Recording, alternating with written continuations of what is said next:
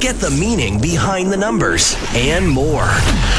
This is TSN Hockey Analytics on TSN 1050, the voice of hockey.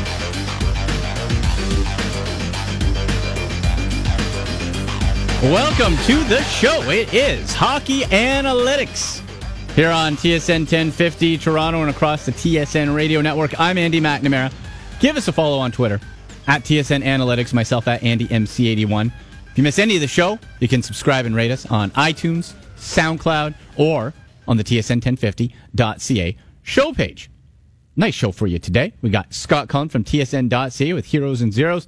And statistically speaking, now he's going to lead off the show. We're mixing it up this week. Usually it's Travis Yost. He is in transit, so we're going to talk to Travis Yost in about 45 minutes. And we'll get Travis's thoughts, his unique views around the National Hockey League. Jeremy Davis, writer for Canucks Army, one of our technical producers, co-producer, Grady Sass, big Canucks fan. They are certainly an interesting story. So we'll get Jeremy Davis's take on the Vancouver Canucks and the Western teams. Also, friend of show, Rob Volman, author of Hockey Abstract and StatShot, columnist for ESPN.com and NHL.com, will be by in about a half hour time. Rob's been on the show. This is season 4, I think, every year to promote the book. It's such a great product. So we'll talk to Rob about his newest edition of Hockey Abstract. He sent us a copy of StatShot last year as well. Great book. We'll tell you how to hook that up and get your own copy there. But let's talk with Scott Cullen in just a moment here. We'll have producer Sean Lavery get Scotty on the line for our Heroes and Zeros. And when you look around the National Hockey League early on, and we look at it's still, of course, so early, right? We'll be saying that until late December. But you see, let's say the Maple Leafs, the hot start, people Stanley Cup contender. Now, bit of a skid, right? 5-5 in their last 10, and we're seeing things start to shuffle around a little bit. What I still find fascinating is the start for the Vegas Golden Knights, just unreal at 8-4-0. Let's head to our phone line now. We got Scott Cullen from TSN.ca. Scotty, how's it going? Awesome, Andy. How are you today? I'm good. You're leading things off, buddy. How's it feel? I'm feeling the pressure, but and I don't have any food takes for you, but right. We'll see what we can do. Well, you know what? Let's start it off with everybody's favorite.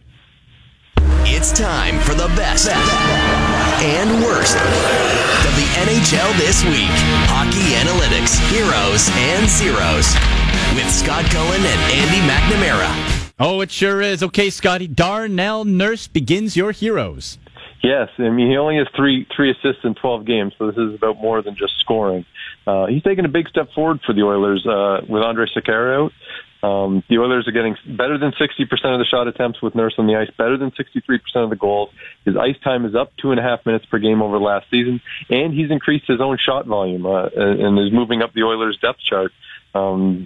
Basically because they're trying to fill in for Sekera. They tried Matthew Benning there earlier in the year and didn't work very well, but Darnell Nurse has stepped up and been a really important player for Edmonton, even as they're kind of struggling to find some answers. And Scotty, one of the great things about Heroes and Zeros, I like we it's not like you always go to, all right, well, Sidney Crosby's great. You know, you pick guys. That'd be pretty boring. I try to go for the deep cuts here, Andy. Exactly. And so to the Florida Panthers, a Russian winger for this one. Tell us about Evgeny Dadonov. That's right. Dadonov making a really successful return to the league. He's a 28-year-old who spent 5 years in the KHL, but through his first dozen games, he has 14 points. And Panthers have better than 59% of shot attempts, 64% of the scoring chances when he's on the ice. Now, look, he's in the old Jaromir Jagr spot, playing with Jonathan Huberdeau and Alexander Barkov, which obviously helps. But Dadonov's pulling his own weight, and he offers basically a completely different set of skills to Jagr. I mean, they're both good with the puck, and but Jagr was this plotting guy who could protect it, and Dadonov is quick and darts around the offensive zone. And but it seems to be working what he's been able to provide for the Florida Panthers. So we got the best. Now let's go to the worst of the week, and we start with Corey Perry.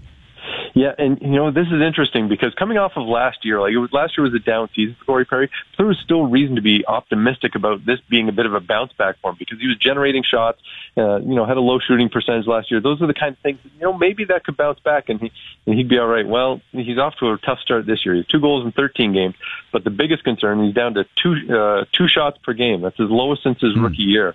And now, look, there have been a lot of injuries in Anaheim, and Ryan Getzlaf has missed a bunch of time, and that's probably affected the quality of line mates that Perry's had to play with so far. But his shot metrics, he has a 43% Corsi, 42% of scoring chances, suggest that his scoring production has been well earned at this point. That he isn't really on hard luck at this point. The 2 goals in 13 games is kind of what he deserves. Well, Scotty, Ryan Johansson envies Corey Perry's output of 2 goals because he has 0 goals and 6 assists in 13 games. That's right. Oh. Ryan Johansson, who used to be a 30-goal scorer. That's right. But one of the things that has happened to Johansson in Nashville, and look, he had a pretty good year last year, but he's stopped shooting the puck, and he's down to a career low 1.4 shots per game this season. As you said, he had no goals and 6 assists in 13 games. Half of those assists are on the power play. So we're looking at a guy who plays 19 minutes per game. Obviously, some of that's on the power play, but it's the second highest ice time of his career, and he's managed 3 regular strength assists in 13 games. This is not what Nashville was hoping for out of Ryan Johansson. I mean, last year, centering the line with Philip Forsberg and Victor Arvidsson, that was one of the better lines in hockey, and so I think Nashville certainly came into this season with expectations of similar production, and they're not getting it right now. Okay, that was Heroes and Zeros. If you missed any of that, again, you can go to the TSN1050.ca show page. Once TSN Hockey Analytics is done, we'll post it there as well as on iTunes and SoundCloud. In conversation with Scott Cullen from TSN.ca, on Twitter at TSN Scott Cullen. Okay, Scotty, let's talk some Winnipeg Jets here, man. 7-3-2 to start the year. They're scoring in bunches. Where do you see them finishing off the season? Because, as I said off the top, we'll be saying it's early to the end of December. So let's just get that. But how do you see this Jets team? How are they built? Look, I like the Jets a lot. I mean, I've been on the Jets bandwagon for a few years, but it's always been undermined by goaltending. Mm-hmm. They've had a roster in terms of forwards and defense where you can say, yes, this is a playoff caliber team. And again, this year, I think, yes, they're a playoff caliber team. And I do think that somehow between Connor Hellebuyck and Steve Mason, they have enough goaltending. Mason obviously got off to a terrible start. His first 3 starts of the year were just awful. But Hellebuyck stepped in and has been really, really good. 938 save percentage in 9 games. Certainly, I don't expect him to continue to play at that level. But between the two of them, they should be able to get league average or better goaltending. And I think that's really all they need, because their depth of talent is strong. I know when we were, I think it was a few weeks back, where I had their one defense pairing of Tyler Myers and Dmitry Kulikov were zeros. But I also look at, if you're a team that's your third defense pairing, you're probably, okay overall. Yes, they needed to play better than they did right at the start of the year, but I think that kind of talent is pretty enviable. And the fact that they lost Matthew Perreault to injury, and they dip into the minors and go grab Kyle Connor, and Connor stepped in and been a productive player for them right away. He's playing 18 minutes a game. He has 5 points in 7 games, and that's I guess one of the real strengths for Winnipeg is that they have this depth of talent that, I mean, we talk about it even with the Maple Leafs sometimes, right? Is that they have these pieces where, somebody gets hurt. Well, all right, Josh Levo moves in and you don't miss a beat. Well, the Jets kind of have that with being able to go grab somebody like Kyle Connor and, you're not missing a beat in your top 6. And so they've had all this success, and they're doing it, even though Patrick Laine has been in a bit of a slump. Yeah. And he's kind of bemoaning his his game overall. What's difficult for you, Patrick Laine? Well, hockey. Hockey is difficult. He's feeling pretty down about things, because he has, I think, 5 goals and 2 assists in a dozen games. That's obviously not quite what he would expect. But the fact that the Jets are having success despite Laine not, having huge numbers, I think that's a good indication for the long term. So I'm pro Jets making the playoffs this year, but I was probably on board for them making it last year too, and I came up wrong. So, we temper my enthusiasm just a little bit. Right. Well, it's a great point you make, though, with Patrick Laine struggling. With the Jets being able to do well, he's going to come out of it. He's going to turn it around, you hope anyway. And when he does, and you still have that depth, and you're not playing catch-up on the season, that's got to take some pressure off of him, too. Well, I think so, and this goes to the talent that they have. That you can run a line that has like Ehlers, Scheifele, and Wheeler, and wow, that's really great. But then you still have I think Connor is actually playing up there. But between those three guys, and then you have Little and Laine and Connor, and you have that kind of group of 6 forwards that they sometimes do some mixing and matching. Of wingers moving up and down, like.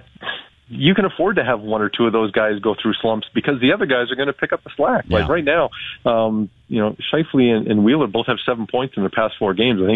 I think both of them have recorded hat tricks over that time. Like it's, there aren't a lot of teams that can boast the kind of talent that the Jets have up front. So I'm still pretty high on Winnipeg's chances. Last one for you here, Scott. John Tavares. Fire. Monster. 14 points in his past 6 games. And we talk about the depth of Winnipeg. It's safe to say Islanders aren't that stacked. You got John Tavares, who is just running wild. We know that type of point streak isn't sustainable, but with Tavares, sometimes you just need a little reminder about how good he is, because I still feel he's one of those under-the-radar superstars sometimes. Yeah, in a way. And you know what? I think the reminder is important for this year because he got off to a bit of a slow start. Mm-hmm. Yeah. And when he comes out of the gate, and I think when you have 3 points in 6 or 7 games, nothing terrible, but certainly not the kind of things you expect from your franchise savior. And then all of a sudden, it's kicked in, and he's been on fire the past couple of weeks. And as you say, they don't have this amazing depth of talent with the Islanders, but Tavares does seem to have a pretty good connection with guys that he's been playing with quite a bit over the past few years. Anders Lee and Josh Bailey, who's back on his line.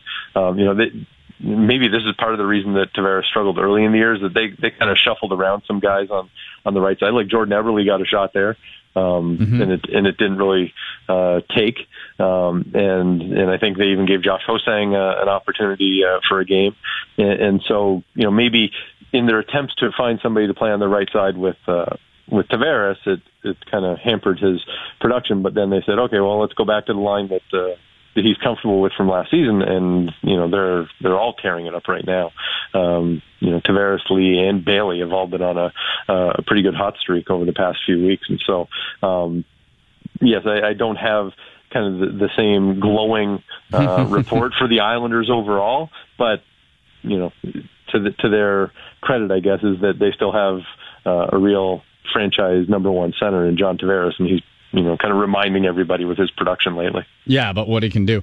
Scotty, people can find your work during the week on tsn.ca and on Twitter at TSN Scott Cullen. Thank you so much. Anytime. Thanks, Andy. All right, that is tsn.ca's Scott Cullen. We'll take the break. We'll head out west.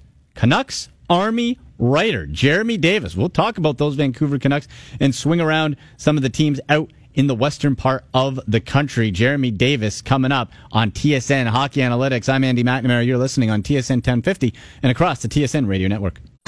Get the meaning behind the numbers and more.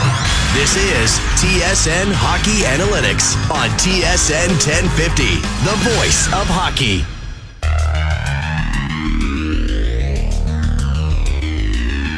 They get one through here, and Berchi in front. They score, and Bo Horvat on the pass in front on a nifty look from Berchi. It's a power play goal for Vancouver.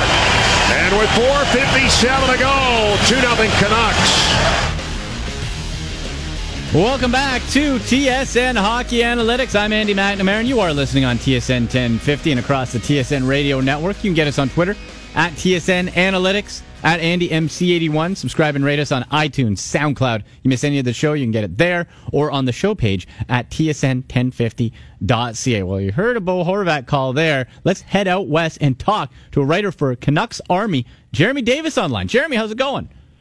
I'm doing well. How are you? Doing good, man. So let's we'll get to plenty of Canucks in a moment, but I want to go over one of the cooler things that the Fancy Stats community has really opened the door for. It's draft analytics and how we can use numbers to help filter players. Can you tell us about some of the statistical project that you've helped construct? Sure. Yeah, I've worked on two main ones over here at Canucks Army. The first one would be PGPS, which stands for the Prospect Graduation Probability System. That's one of the big ones. It was born out of the ashes of another one called PCS that was made by a couple of smart guys, Cam Lawrence and Josh Weisbach, who went on to get hired by the Florida Panthers, and Sure. their system is now proprietary. So I did a lot of work to try and reinvent it, and it's been about 2 years since they got hired, so it's evolved a whole lot since then. I've incorporated a lot of different adjustments into it, and what used to be it's based on similarity models. It's a cohort system. It takes players' score stats from this year, and it compares them against every player that's played in that league over the past, say, 30 years or so. Okay. And then it'll give you a likelihood of success and a likelihood of how much production they'll produce at the NHL level. Right? And it uses a similarity factor. It used to be about 3 different stats, and now I incorporate about 9 or so. Okay. So that's one of the things that we use. And another one is seal-adjusted scoring, which is because PGPS is a little bit, it can be inflated or deflated based on the bias of coaches and stuff like that, because the success of prospects has to do with more than just what they do, but what coaches assume that they can do. So Right. seal-adjusted scoring takes a bit of a different route and adjust for things like situational play, like first and second assists, power play scoring, even strength scoring, and then adjust for era and age and league. And it spits out like a nice round number that you can compare all different players from different leagues, different age ranges, different years, and a nice, easy number that you can compare against. So have you been able to measure the success rate of the model so far, or is it still too new?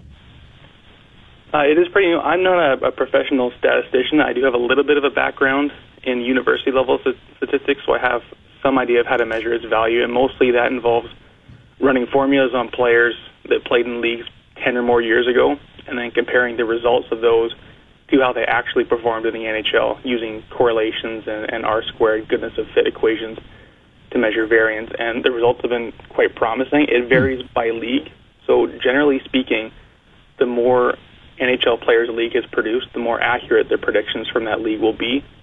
So the model's ability to predict the success of, say, players in the OHL is very high, as it is for other CHL leagues, the American League, NCAA, Sweden, the top Swedish league, and so on.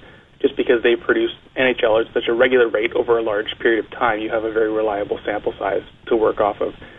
Some leagues aren't quite as predictable, so say leagues that have changed in their ability to produce over time, like the Finnish Liga produces NHLers at a much higher rate now than it did 20 years ago, as does the USHL, which is now producing NHLers at a rate that's better than the Quebec League, actually. But because it didn't produce NHLers very well, say 20 years ago, which is where I'm looking at players to compare against, it's not quite as reliable as some of the other leagues, but some of the leagues are getting quite good results. In conversation with Jeremy Davis, writer for Canucks Army. Jeremy, the term zone starts often gets a lot of merit in the analytics community in terms of how players match up and who may be sheltered or protected from tougher competition, the frequency of the zone starts versus shifts that begin on the fly. In what way do you feel that zone starts can be somewhat overvalued? I think there's an intuitive tendency to place a lot of value onto zone starts because it seems like starting the offensive zone or defensive zone is going to make a huge difference to your numbers. I think one of the problems that gets associated with it is what you mentioned there, the difference between zone starts and shift starts. So not just face-offs, but the amount of times that you're actually starting your shift. A player that plays 20 minutes is only going to have about 25 shifts in the game. About 60% of all shifts start on the fly. And of the remaining 40%, almost half of those start in the neutral zone. So you're leaving only about 20% of all shift starts starting in either the defensive zone or offensive zone. So now you're looking at maybe 5 to 8 shifts per game. So the number gets quite small. So when you're looking at zone start numbers, it's normally displayed as a ratio of just offensive starts to defensive starts, and it can look fairly extreme, especially early in the season. But really, if you're having, say, a 60-65% zone start ratio 15 games into the season, you might only have had 10 more offensive zone starts than defensive zone starts. So I think that plays a large role in why it gets overrated. There's also there's been a lot of studies done on this by really smart people like Michael Blake McCurdy and Matt Cain. And one of the things that they found is that almost all of the benefits of zone starts occur in the first 10 to 15 seconds, and after that, it just becomes like a regular shift. Oh. So, yeah. So the benefits in terms of shot shares and possession numbers, they peter off pretty significant or pretty quickly. So we have methods, you can find it on Corsica or on Natural Stat Trick of adjusting for zone starts as well as other adjustments. And the adjustment over the course of a season is pretty minuscule. For the most part, it only changes players' possession numbers by 2 to 4%. So a lot of times you might see something like, well, it's really like maybe this guy had a 45% Corsi rating, but he started so many of his shifts in the defensive zone. Okay. Really, it turns out that the effect is pretty minimal, and that player is probably going to have a negative Corsi rating no matter how many shifts he starts in any zone. Okay, Jeremy, let's get over to the Canucks here, okay? And you're right for Canucks Army, so it makes sense. The team begun the season much better than most have expected. First, how much can you equate their start to head coach Travis Green and his new aggressive style? It's kind of hard to to quantify for that, but yeah. I think it's having a tremendous effect. That aggressive style that you mentioned, what's really interesting about it, the fast-paced style, it's predicated on attacking as opposed to counterattacking, which is what Willie Desjardins was all about, is that is doing a tremendous job of limiting chances in their own end.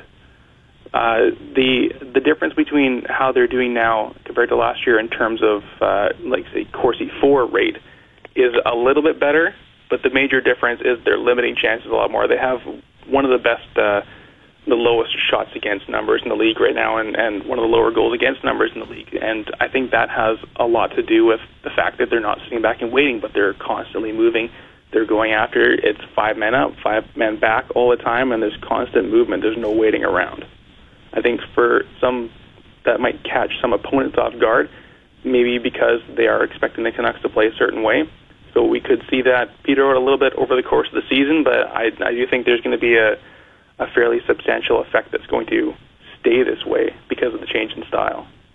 Last one for you here, Jeremy. Let's talk Bo Horvat. He got the big contract at the end of the summer.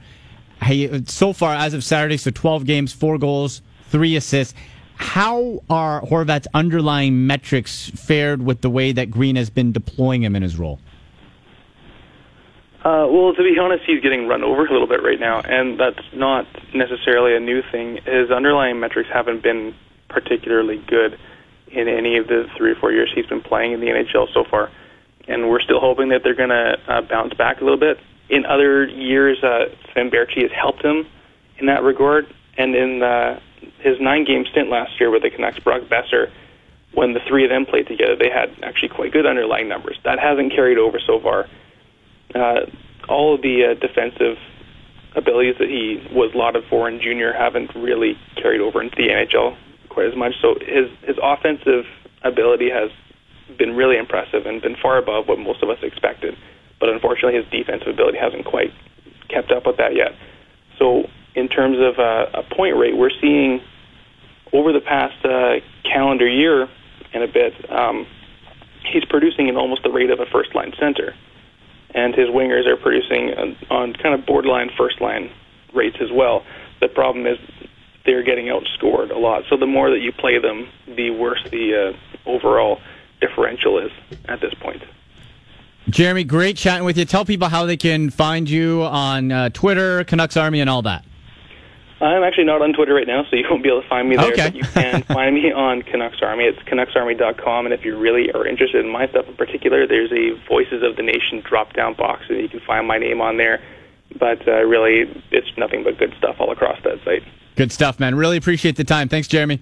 Okay, thank you. All right, Jeremy Davis, writer for Canucks Army. As he said, you're not going to find him on Twitter. You go to CanucksArmy.com and find all his great work. Fascinating stuff there. Okay, friend of show Rob Volman is up after the break, author of Hockey Abstract and Stat Shot columnist for ESPN.com and NHL.com. The newest edition of Hockey Abstract is out. Stay tuned. Rob Volman coming up on TSN Hockey Analytics. Get the meaning behind the numbers and more. You're listening to TSN Hockey Analytics on TSN 1050, the voice of hockey.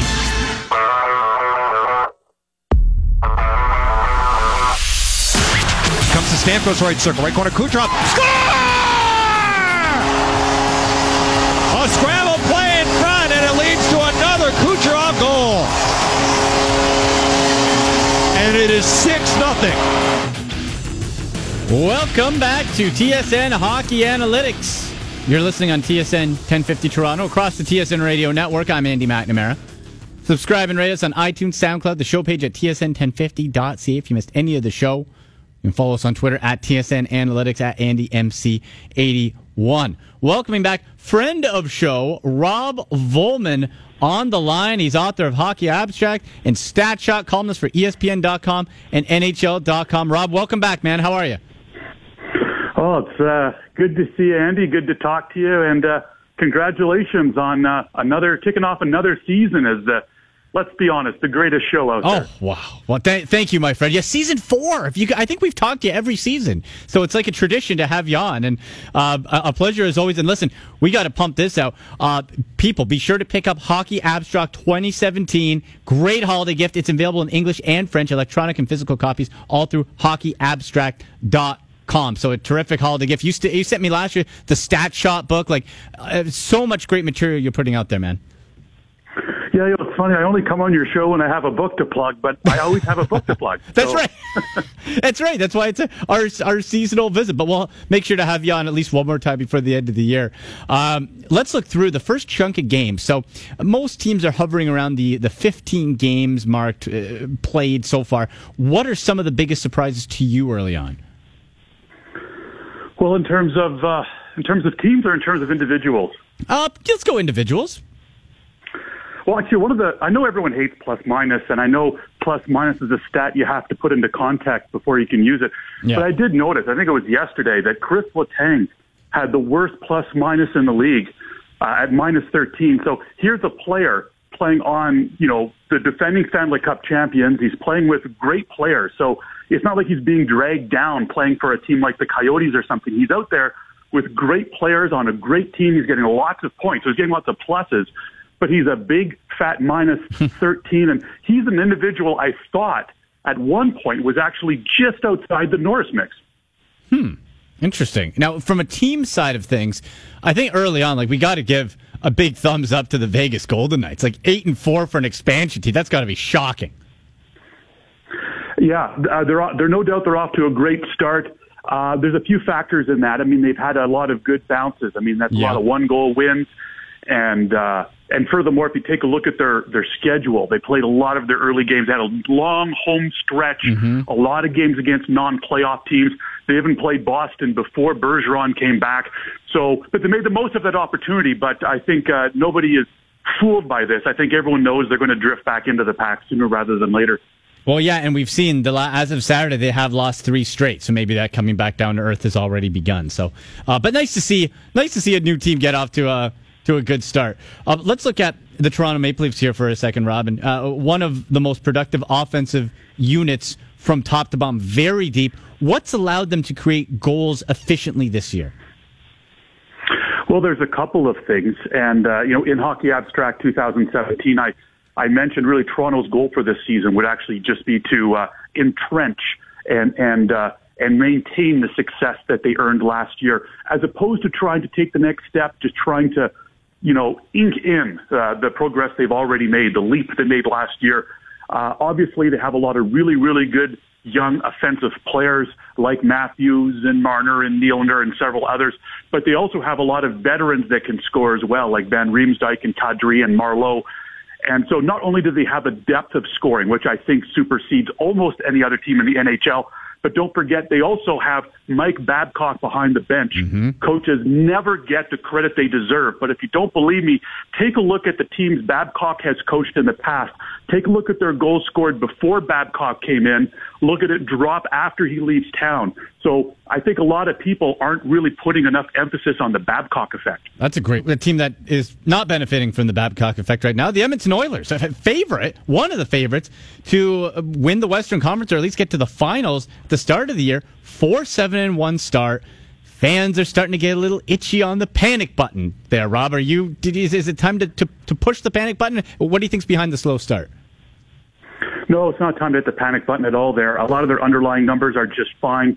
They're off to a slow start now. Statistically, the challenge for a team with a franchise player like Connor McDavid, it's never Connor McDavid and his line himself. I mean, he's doing fantastic. He's on pace again to be up over 100 points.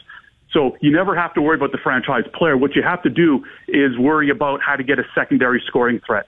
So the teams with franchise players that manage to build that secondary scoring threat, like, for instance, the Pittsburgh Penguins building that second line around Evgeny Malkin, they go on to win Stanley Cups. But the teams that fail to build that secondary scoring threat, that fail to build that solid second line, think the New York Islanders, that never really got that effective second line after John Tavares. Sometimes they struggle to even make the playoffs. So the onus in Edmonton is to try to get a second line, to put the weakest players with McDavid and just let them go and then focus on trying to make it that second line. Once that's in place, once that's humming, once that's kicking, I think you'll see the Oilers shoot back up into the playoff mix. In conversation with Rob Volman on Twitter, at Rob Volman NHL. Let's go to Tampa Bay here. Steven Stamkos and Nikita Kucherov continue producing. Now, when you look ahead to the rest of the season, do you think we're going to look back and they will finish the year as the most dynamic duo in the National Hockey League? I actually asked it of my Twitter followers. I put a poll up every day, or almost every day. Rob Volman NHL, I put up a Twitter poll, and I asked that question a while ago, which pair of forwards, even if they're not on the same line, which pair of forwards is going to end the season with the most points? And because of this hot start, which, by the way, is the hottest start since the Legion of Doom, Eric Lindros and Johnny LeClaire back in 96. Really? Because of that hot start, a lot of people picked Kucherov and Stamkos, whether they stay together, whether they're split up at some point. And statistically, I can't necessarily argue that, although there's a lot of competition with Crosby, Malkin, Ben Seguin. There's a lot of good duos out there. Yeah, no doubt. One more for you here, Rob, as far as the Montreal Canadiens. Oh, boy. For the Habs, you have Carey Price not playing how people are used to Carey Price playing. Can they crawl out of their hole and still make a push for the playoffs? What do you think they have to do? They have to move Galchenyuk? How did they get out of last? Montreal's a good team. But for some reason, and we've seen this before, for some reason they get into these death spirals. I mean, we saw this a couple of years ago. Right. When everything went wrong. Carey Price got hurt, right? And then every aspect of the game just started to circle the bowl. Everything fell apart. And the same thing's happening this year. Something is going on with Carey Price. And then the whole team seems to get affected by that psychologically, and aspects of the game that are actually solid are starting to crumble and fail. So, we've seen this happen in Montreal before, and they seem to recover when Carey Price recovers. So I don't know, take him out, buy him a steak, whatever you got to do. Go on vacation. Get Carey Price back on his feet, Exactly. Actually, Rob, we got time for one more quick one with the World Series wrapping up. We saw the Dodgers, of course, take on the Astros, two of the most active users of analytics and statistics in Major League Baseball. In your opinion, what is the state of advanced analytics in the NHL today? Well, it's coming along, but I'd say there's, less than a handful of teams that are actually doing it properly, that have actually made a proper investment, that have, proper staffing. I mean, you need to have programmers, you need to have statisticians, you need to have data analysts, you need to have trackers and all that. Most teams are, just hiring a blogger or a recent grad, and that's it. I mean, they have the highest paid medical staff and the highest paid coaching staff and the highest paid, yoga instructors and so on, equipment managers, but they just don't want to make the investment that's required in analytics. And so there's only a few teams doing it right now, but it is growing, it is expanding, and it will hopefully someday catch up to baseball. Rob, thank you so much for taking the time, and I want to remind people again to be sure to pick up Hockey Abstract 2017. Great holiday gift. English, French versions, electronic, physical copies, all through hockeyabstract.com. And, of course, you're a great follow on Twitter as well, at Rob Volman, NHL. Let's do this again soon. Yeah, you bet, Andy. Nice talking to you. All right, thanks, Rob. Okay, Rob Volman. Now, after the break, a little reverse. Usually he starts off the show. He's batting cleanup, finishing things up. Travis Yost of TSN.ca joins me next on TSN Hockey Analytics. Get the meaning behind the numbers and more. This is TSN Hockey Analytics on TSN 1050, the voice of hockey.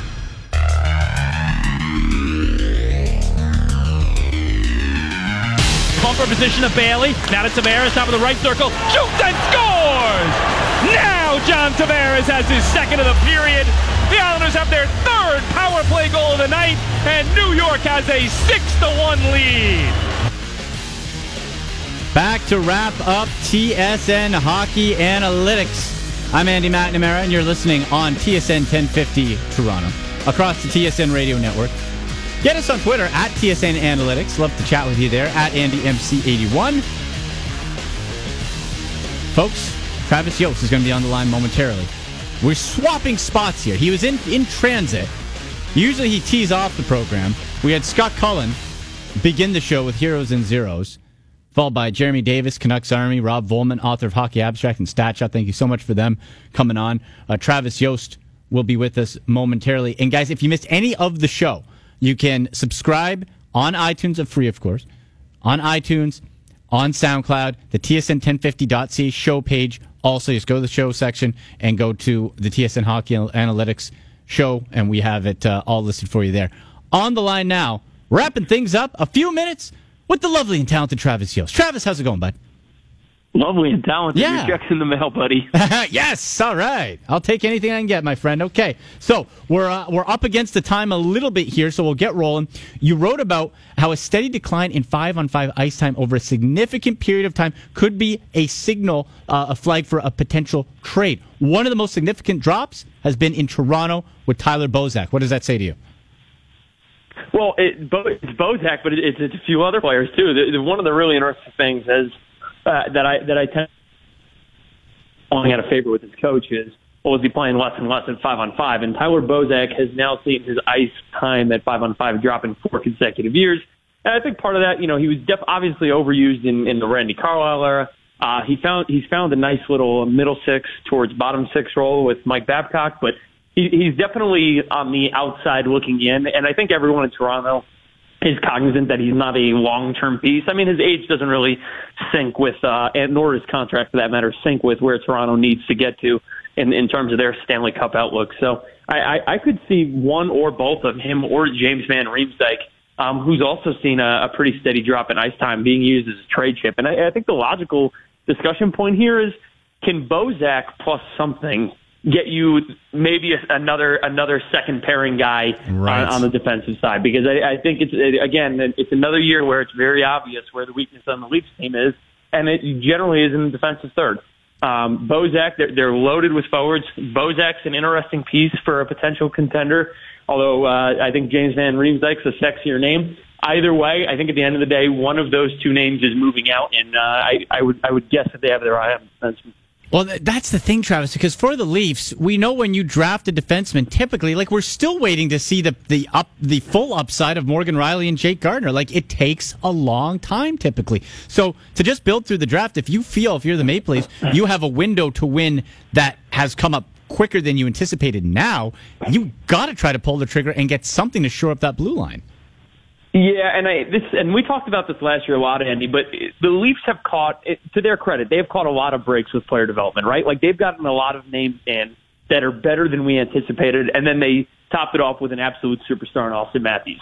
The one player that really hasn't went the right direction is Morgan Rielly. Now, Morgan Rielly's a fine NHL defenseman, but he is not a first-pairing guy. He has consistently shown that he is weak in the defensive zone, and it's hurt Toronto from time to time. And they've tried to find ways to best ice him and best utilize him, but at the end of the day, the vast majority of their forwards have developed in a very nice way, but the one position where they're weak and really needed a player to pan out, Morgan Riley, he's developed. He's fine. He's a solid NHL defender. He is not a great NHL defender, though. And I think that's what hurts the Leafs is that, especially when they're protecting leads in the third or, it's a high-scoring, high-tempo game, they don't have that pairing on the ice that you can send out there and say, yes, I am absolutely confident they will not give up a goal. Like that pairing doesn't exist right now. I think it's one of the big reasons why they were sniffing around Travis Hamonic in the summer. Mm-hmm. We've heard him linked to a few names. I even think they were maybe walking around the Dougie Hamilton stuff when that was popping last about 5-6 months ago.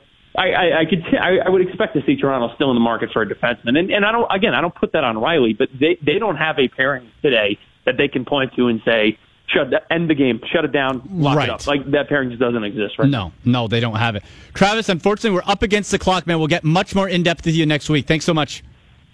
Thank you, Andy. Take care, guys. All right, Travis Yost on Twitter @Travis Yost. Check out all his great work on TSN.ca. Again, on Twitter @Travis Yost. He's a tremendous follow. Okay, great show, everybody. Thank you very much to our guests. For producers Sean Lavery and Grady Sass, I'm Andy McNamara. You've been listening to TSN Hockey Analytics across the TSN Radio Network.